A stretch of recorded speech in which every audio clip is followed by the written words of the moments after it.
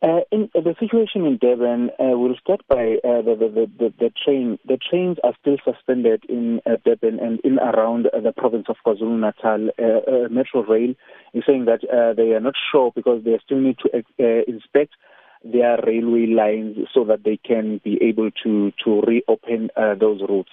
And then, but at the airport, King Shaka Airport, they are still operating. They said they were not affected and they are not affected and there are no delays at the airport.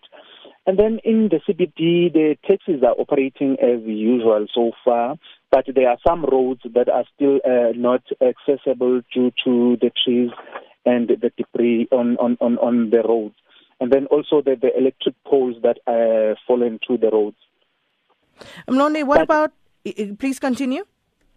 But the disaster management today will brief the media in relation to the damages that happened in KwaZulu-Natal in schools, hospitals and the mortuaries. And with regard to schooling, has that been affected? Are children going to school today or not? Some schools are affected, but they are saying that those schools that are affected, it's not safe for the learners to go to schools. If the principal or if the school governing body see that there's no need basically there's danger for the children to be at school, they must just suspend the classes so that anything else can be corrected in those schools.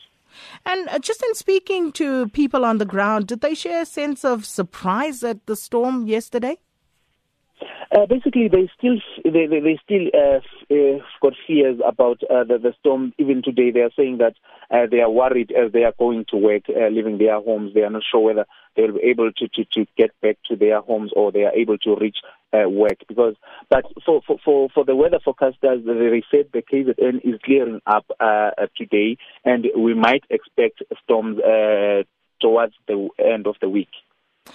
Mlondi Radebe is our reporter talking to us from the Durban CBD, and we cross over now to the Department of Cooperative Governance spokesperson, Mr. Lennox Mabaso, and as I say that, his line just dropped. So we'll speak to him shortly, and just looking at all the pictures of the devastation that happened yesterday in Durban and other parts of the province, it really is heartbreaking, and our condolences to the families who are bereaved this morning.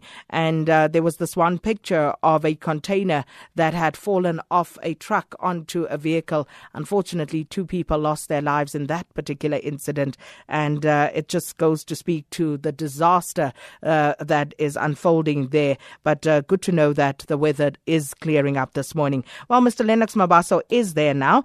He is with the Department of Cooperative Governance, spokesperson in that department. Thanks for your time this morning, Mr. Mabaso. Good morning, Sakina, and good morning to the listeners of SAFA. Mr. Mabaso, let me ask you, were you also taken by surprise at yesterday's storm? Well, when we were surprised, of course, at the magnitude and the scale. But of course, as you will be aware, those who are in the province quite often listen to the MEC for Kokta, MEC Nomzatu Bengobe, every Sunday when she issues all the warnings that we have received. And throughout the week, we issued a statement as well on Monday, where we alerted people to the approaching weather situation. But of course, in terms of the magnitude and the devastation that it has caused in its wake, we're actually taken by surprise. So what are you thinking of in terms of being better prepared for similar storms, God forbid, if they should happen going forward? Well, we were better prepared. That's why I think we've been able to mitigate the impact. Otherwise, the situation would have been worse than what it is. Had it not been for the fact that our disaster teams were put on alert on time and they were able to prepare for emergency intervention on time. So had it not been for the state of readiness, perhaps the devastation would have been worse than what it is. That's why we've been able to work throughout the night to clear the roads and to open up for people that can go to work and able to evacuate people to places of safety, which we already identified prior. And because of the experience that now we have and the capacity we have in dealing with situations of this nature, we believe that that is now coming in handy and allowing us to be able to save lives and be able to mitigate the impact on the lives of people. Well, the weather forecast states that the weather is clearing around eThekwini, but we understand that the disaster management team has been placed on high alert on the north coast. Can you confirm that for us? And if so, have you received any update that there may be some trouble brewing weather-wise in that part of the province? Well, the acting MEC for Kokta, MEC Weather Tusi, has actually activated all joint operation centers in all municipalities. Because, situations like this are also induced by climate change. You can't predict with certainty what is going to happen. But, of course, the warnings that we receive from the weather services, which is part of our joint operation center and is giving us advice on an hourly basis, we are actually planning around that. There are notifications that they've given. They've indicated that there is also a cold front that may be approaching.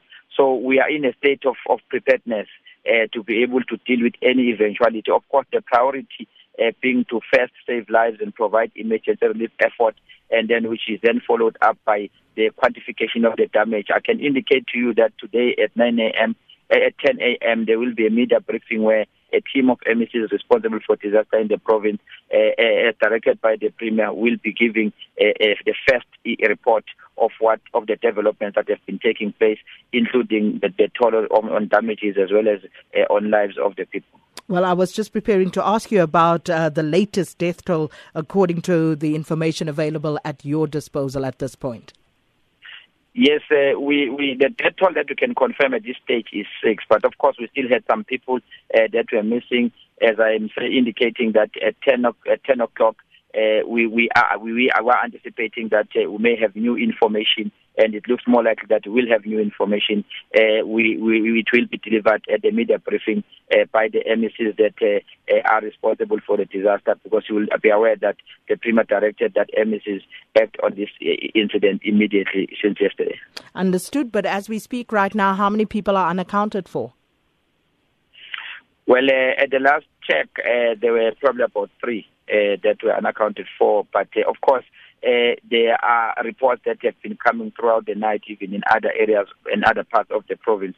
And as soon as that report is consolidated and it will be delivered by the MECs during the first media briefing we're going to have today at 10. Mr. Mabaso, damage to property expected to run into millions. Can you take us through some of the key areas where infrastructure was hugely damaged? Well, at this point in time, we've been receiving various reports on the damage of infrastructure, people's houses being flooded, bridges, particularly in the areas in the south, roofs being blown away. That will be the second phase of our assessment. At this point in time, we have been prioritizing first and foremost the safety of the people, saving lives and making sure that people are able to know where to sleep, and providing emergency relief like food. Because, for instance, in one area, a block of flats, people had to be evacuated and be temporarily sheltered. They needed to have food. They were not ready for such a situation. So we have to provide the first line of response. We will then be moving to the second phase, which would be the analysis of the damage and leading a mop-up operation so that life can return to normalcy. And then we'll couple that with the quantification of the damage, which will then tell us the range and sense of what is required. Thereafter, a full report will be considered by the provincial executive, and then it will be taken forward. We also understand that the National Minister, Mr. Des van Rooyen, will also be here on Friday to also lead the national effort to support the province.